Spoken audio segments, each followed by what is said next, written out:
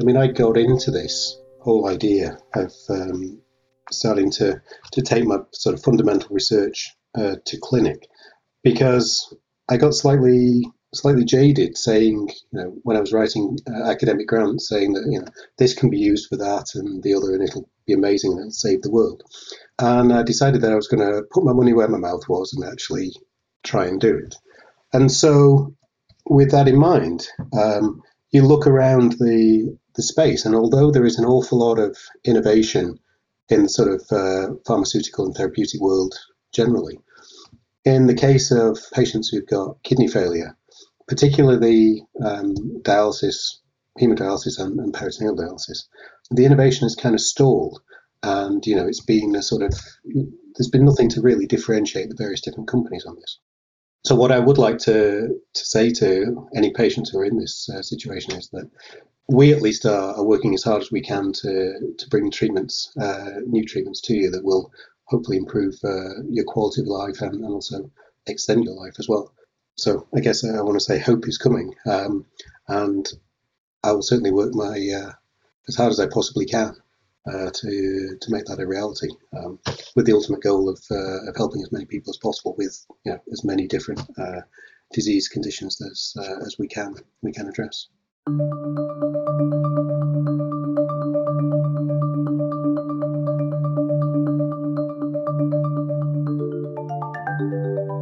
Chronic kidney disease affects 10% of the world's population, approximately 850 million people, and is growing by 6% each year. Despite recent improvements in hemodialysis therapy, inflammation and complement activation remain a common byproduct of treatment. In fact, nearly half of dialysis patients meet a tragic end due to cardiovascular complications. But what if there was a way to combat the often deadly side effects of hemodialysis without interfering with its efficacy? I'm Gina Mullane, and in this episode of Vital Science, we sit down with Dr. Andy Herbert, co-founder and CTO of Invisius. We talk through the company's groundbreaking HGuard technology, their unique development journey, and the inspiration that came from the loss of one very special dialysis patient. Welcome to Vital Science, Dr. Andy Herbert. We're honored to have you. Would you tell us a little bit about yourself? Hi, Todd. Thanks very much. Yeah, so I'm an immunologist and a former academic. And what really used to interest me was how microbes in particular evade the immune system. And then shortly after studying this, it occurred to me that we could use some of the insights that we got from studying how pathogenic microbes evade the immune system and use those to turn into therapeutics or treatments for patients. And so following probably the best part of 20 years in academia, I co-founded Invisius with my colleague Richard Boyd. And basically, my job is to oversee the whole of the science platform here at Invisius, and in particular, to try and use the insights that we've gained from understanding how the immune system is regulated and how things can evade the immune system, and use that as a way of protecting patients either from treatments or diseases that cause their immune system to be overactive.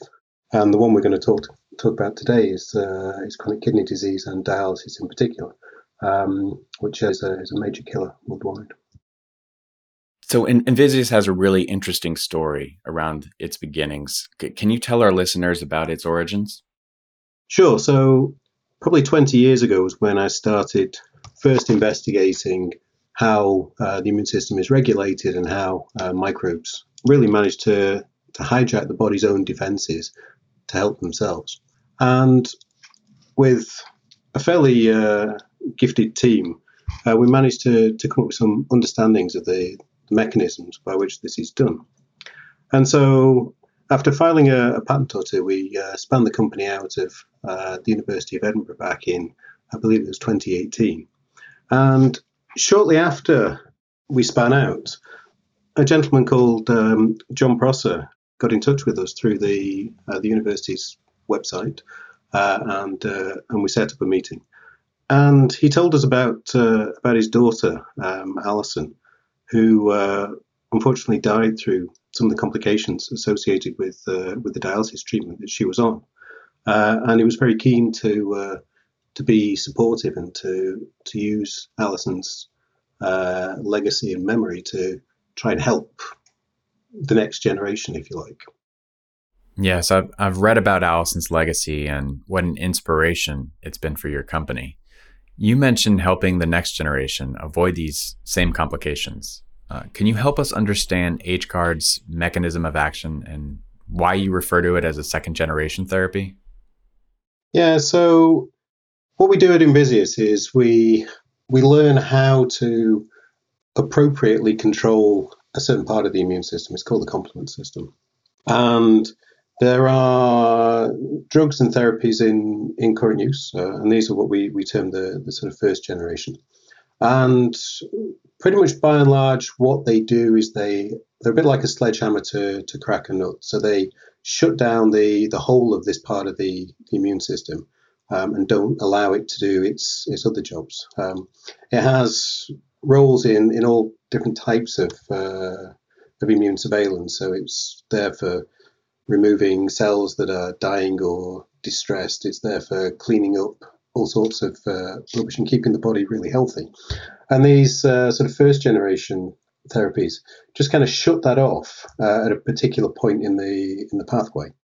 Now, what we've done is we've done two things. So the first thing is that our primary technology works by enhancing the body's own complement regulators.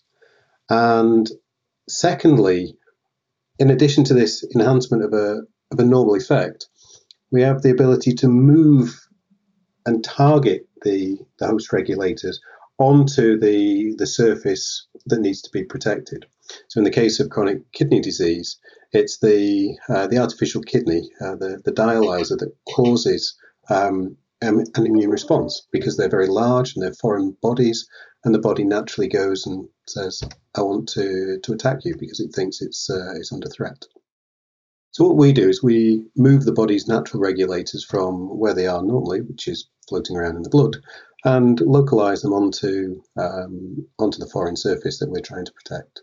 And so what this means is that we're working with the body rather than against it. Instead of having this big sledgehammer to try and crack the nut, we're just tweaking things, moving things where they need to be, and making them a little bit better than they otherwise would be. But apart from that, we're trying to be working in harmony with the body. It's really interesting. I've seen in some of your presentations in the past that you almost reference it as a invisibility cloak, which I thought was a very interesting way of describing it. That was one of the things that we used right at the beginning, was that analogy of the invisibility cloak, and indeed that's where ultimately the company's name comes from. It's a sort of modification and a make-up version of a Latin derivative of invisibility. That's a great thread for us to follow. Can you tell us a bit more about this invisibility aspect and how complement therapy works? Sure. So I guess, as I already said, what we are all about is trying to make something that's foreign appear invisible to the immune system as a whole. And if you imagine a dialyzer, I don't know if you've ever seen one, but they're these really large bundles of fibers that you pump the blood through, and all the toxins go on the outside, and the blood goes through the middle. But in order to do their job, they have a really, really large surface area. It's about two square meters, which is about the size of a medium-sized dining table.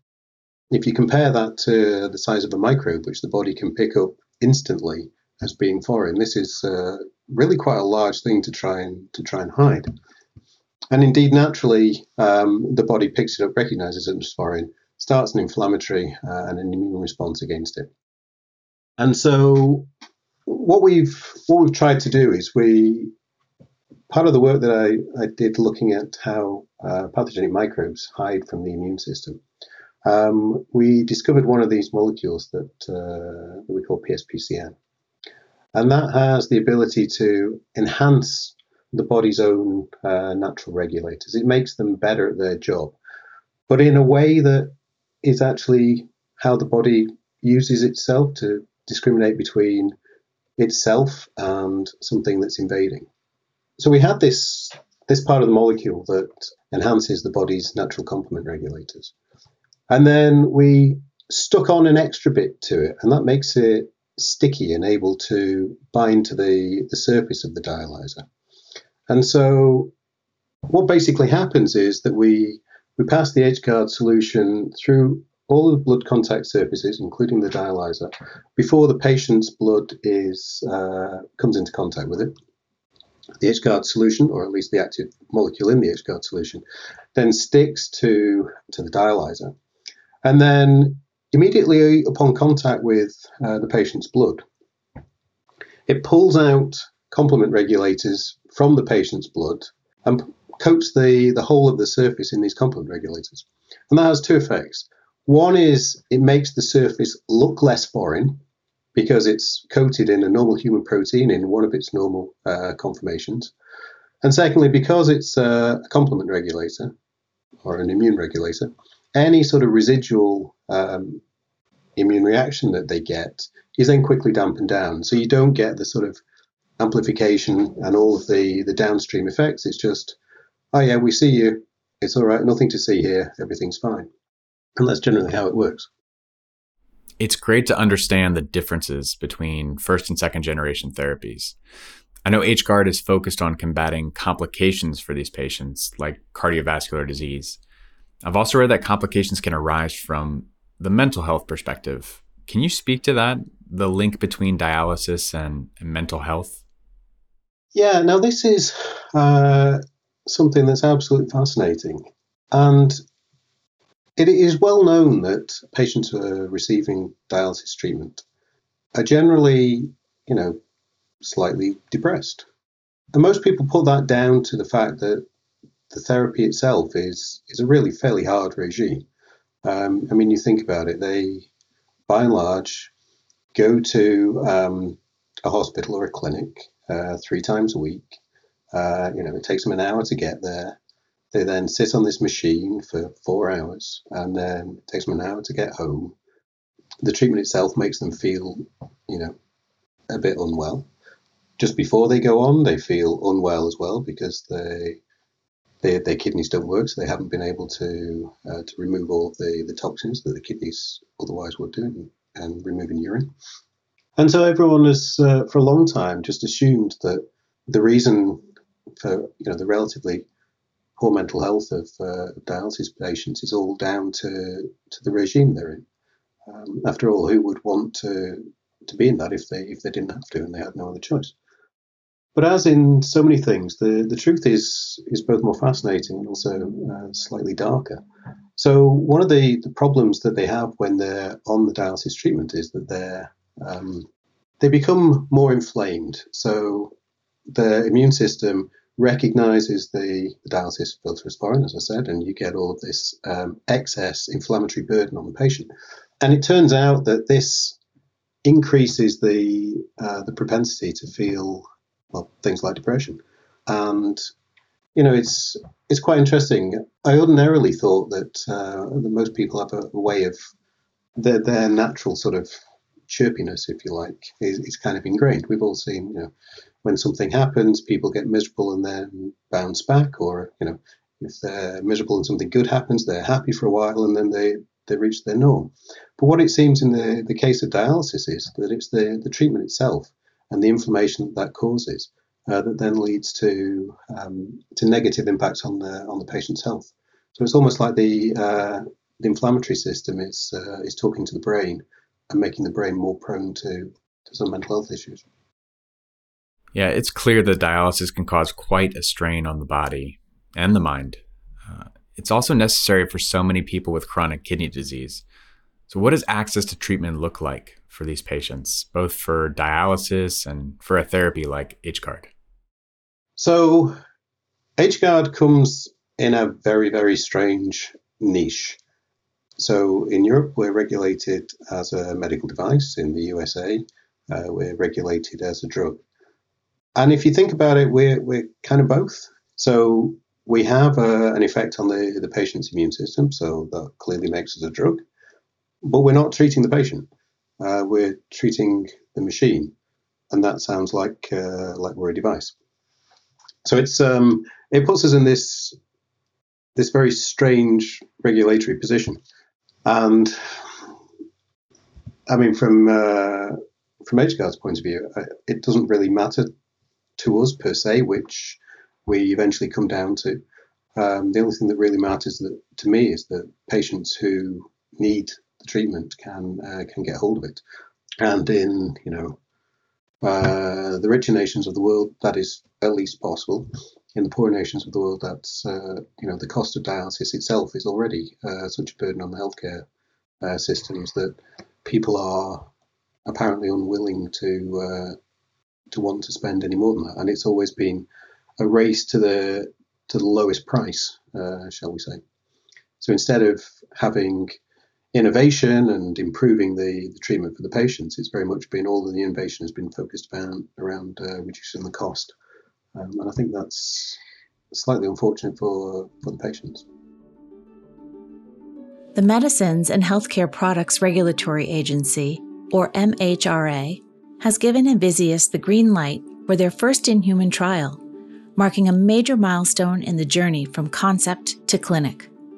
This trial will take place in Manchester, with up to 10 patients receiving a single exposure to HGuard to ensure safety and also to assess potential positive effects. Envisius has a unique focus on identifying patients with angry blood, those who struggle with dialysis due to severe immune reaction. This vulnerable subset makes up about 20% of all dialysis patients. By targeting these patients early, Envisius aims to maximize the therapy's benefits. Looking ahead, if this initial trial is successful in proving the therapy's safety, Envisius plans to conduct a larger trial. This trial, currently in design, would kick off in about a year and involves 50 to 100 patients receiving repeated exposures of the treatment every 3 to 6 months. The goal? To prove HGuard is both safe and highly effective in improving the health of dialysis patients. Let's hear more from Andy on what the development process has looked like for HGuard. I'm sure your development journey has not been exactly linear. Often with cutting-edge therapies like this, you need to maneuver several challenges and plan ahead for potential roadblocks. So how has working with a contract research organization helped you stay on track in meeting your milestones? Yeah, so I mean, the first thing that I want to make absolutely clear is that no one does this on their own. You need a team of really smart people around you. So, as you rightly say, the process of going from concept through to approved therapeutic or medical device is not linear. And the first thing you have to do is to nail down the basic science and make sure you fully understand that your drug does what you think it does. But then you have to start to farm things out to different people to get different parts of expertise. There's the whole regulatory side of it, which is really important. You have to make sure that the questions that you answer for your submissions to the regulatory authorities are the questions that they're going to ask you. And so choosing the right partner in that respect is really valuable. The next is you've got to be able to make it to the right quality and be able to prove that you're making it to the right quality. So that's a whole process development and a whole set of analytical tools that allow you to demonstrate that it is what you think it is, it's as clean as you think it is, and the quality is sufficient to put into people. And so again, we collaborated with a contract manufacturing organization to help us do that. And then finally, there's the whole sort of preclinical and toxicological type work that needs to be done, and this obviously goes into the regulatory submission as well. In this case, we collaborated very, very early on with the CRO called Charles River, and they provided us with a lot of advice early on before we were even anywhere near doing the experiments that we needed to do. And then they helped us develop a package of experiments that would suit our particular niche. Because HGuard is kind of funny. It's sort of a medical device and it's sort of a drug. And so making sure that you've got all of the right packages, data packages in your preclinical toxicology and immunology and all that kind of stuff is absolutely vital. And so without these various collaborators, it would have taken us an awful lot longer because undoubtedly we would have made more mistakes. We'd basically had to bring all of this expertise in-house and then design everything and then set up all the facilities and all that kind of stuff. So for anyone out there who is on this journey, I would highly recommend you choose the right partners from the beginning and get as much advice from them as you can because they're the experts in their field. And we're very grateful for Envisius to be able to partner with your program to help overcome those regulatory hurdles. Absolutely. And I appreciate the sentiment of planning earlier ahead. I think that is so critical to kind of lay that out and address it early on. I think that's a really, really great point. So if you think about what you're trying to do, you're trying to go to investors and the financial people with a story, and the story involves a plan, and the plan means that even before you're ready to do the experiments, you know roughly what it is you're going to be doing, roughly how long it's going to take, and roughly how much it's going to cost. And so planning that as early as possible, and then really working with the various CROs as much as you can is absolutely vital. And it really helped us a great deal. So let's take a look at the moment that we're in now with Envisius. What are the plans for advancing HGuard's development beyond clinical study? So the first thing that we have to do, obviously, is to demonstrate that HGuard is safe. And that's the study we're in at the moment. In fact, just whilst we've been recording this, I've just got the news that we've managed to enroll our first 2 patients into the study. So I'm absolutely delighted to be able to share that with you. That's fantastic. It's amazing. It's really amazing. And so the next thing is we have to demonstrate that it's effective. And that involves larger trials with a longer duration, with more people. And what we're trying to do is to show what the clinical benefit to that is. And I'm quite confident that we can do that. It is one of the things where a lot of biotechs fail at, but I'm relatively confident that HGuard will work in this respect.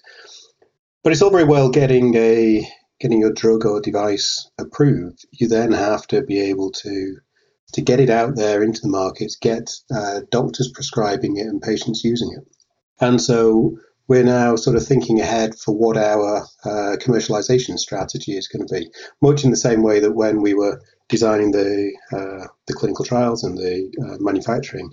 So we've been starting to get advice from lots of the sort of industry players in the field and find out exactly what it is they would really like to see. We talk to the doctors and find out, what would it be? What would be the sort of killer feature? Probably shouldn't use the word killer, but I guess you understand what I mean. What would be the absolute feature that would make them prescribe that to their patients? And we have now a lot of good ideas, and so our subsequent trials are being designed with achieving those goals in mind. I'm not limited to say too much more about exactly the direction that we're going down because it's kind of commercially sensitive. What Andy could share with us is that Envisius is actively exploring therapies beyond their HGuard technology.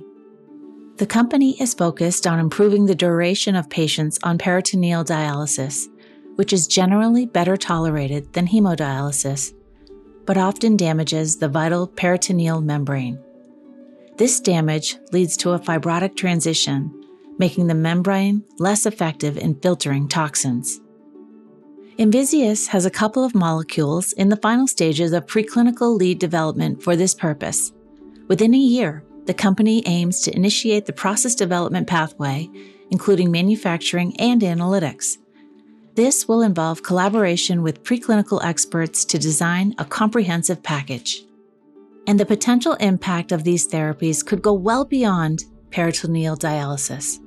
Fibrosis affects multiple medical conditions, and Andy is hopeful that the team can leverage the expertise gained in this field to expand into other fibrotic diseases. While specific molecules may vary for different indications, the underlying mechanisms and knowledge will allow Envisius to enter a broader market to address this critical therapeutic challenge. Let's hear from Andy on his hopes for these therapies moving forward. So as we come to a close, one final question for you. When you think about these patients with inflammatory, fibrotic autoimmune disorders, what do you hope the future might bring for them? Yeah, that's a really good question. So, I got into this whole idea of starting to take my sort of fundamental research to clinic because I got slightly jaded saying, when I was writing academic grants, saying that, this can be used for that and the other, and it'll be amazing and it'll save the world. And I decided that I was going to put my money where my mouth was and actually try and do it. And so, with that in mind, you look around the space, and although there is an awful lot of innovation in the sort of pharmaceutical and therapeutic world generally, in the case of patients who've got kidney failure, particularly dialysis, hemodialysis and peritoneal dialysis, the innovation has kind of stalled. And, it's been there's been nothing to really differentiate the various different companies on this. So what I would like to say to any patients who are in this situation is that we at least are working as hard as we can to bring treatments, new treatments to you that will hopefully improve your quality of life and also extend your life as well. So I guess I want to say hope is coming, and I will certainly work as hard as I possibly can to make that a reality, with the ultimate goal of helping as many people as possible with as many different disease conditions as we can address. But unfortunately, it's a relatively slow process. Well, as someone who has been personally affected by the complications of dialysis through a family member, I really am excited to see the mission of Envisius, and really going to be watching closely as it progresses. So thank you for that. Well, thank you, and it's exciting times ahead, I think, in this space. Absolutely, and thank you, Dr. Herbert, for being part of Vital Science. It's really been an honor having you on the show. Yeah, it's been my pleasure. Thank you. Dr. Andy Herbert is the co-founder and CTO of Envisius. Thanks for listening. Did you know that Charles River has a sister podcast, Eureka's Sounds of Science? This monthly podcast shares scientific, patient, and advocacy perspectives on trending issues in the drug development industry. You can subscribe to Vital Science and Sounds of Science on Apple Podcasts, Spotify, Stitcher, or wherever you get your podcasts.